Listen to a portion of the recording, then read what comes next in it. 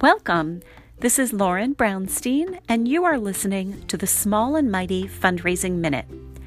I'll be sharing some quick hits of inspiration and information to help you and your organization thrive. If you want more tips and tools, please go to pitchconsulting.com, that's PITCH consulting.com, to join the Small and Mighty membership program.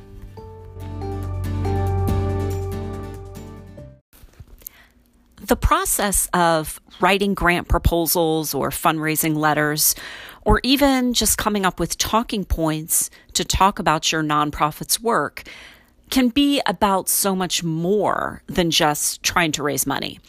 Finding the right words to say what you do, how you do it, and why it matters will help you and your organization crystallize your vision, settle on what's most important, and create consistent, compelling, and memorable written products.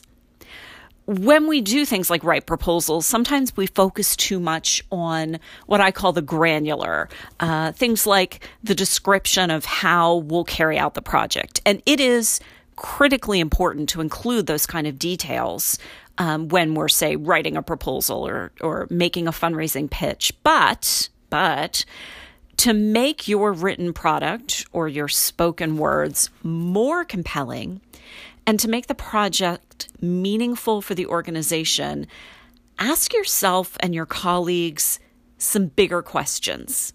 So what do I mean by that? One question I love is, what's the so what? Okay, so you're teaching computer skills to low-income community members. Okay, so what?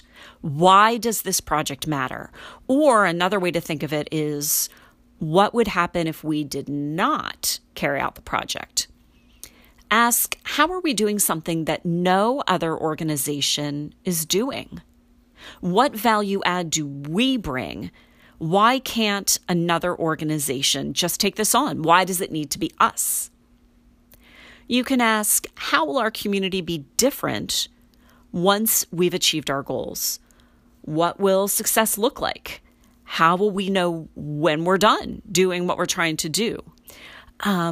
Sometimes we find ourselves just trying to get written products out the door or just get through a phone call or a meeting with a potential donor. But remember that the process of coming up with the right words to describe what you're doing can be an opportunity to build a stronger organization, to really drill down into what's most important and to connect you, your volunteers, your board, and your donors more deeply to your work and to your mission. Thank you so much for listening. I really appreciate it.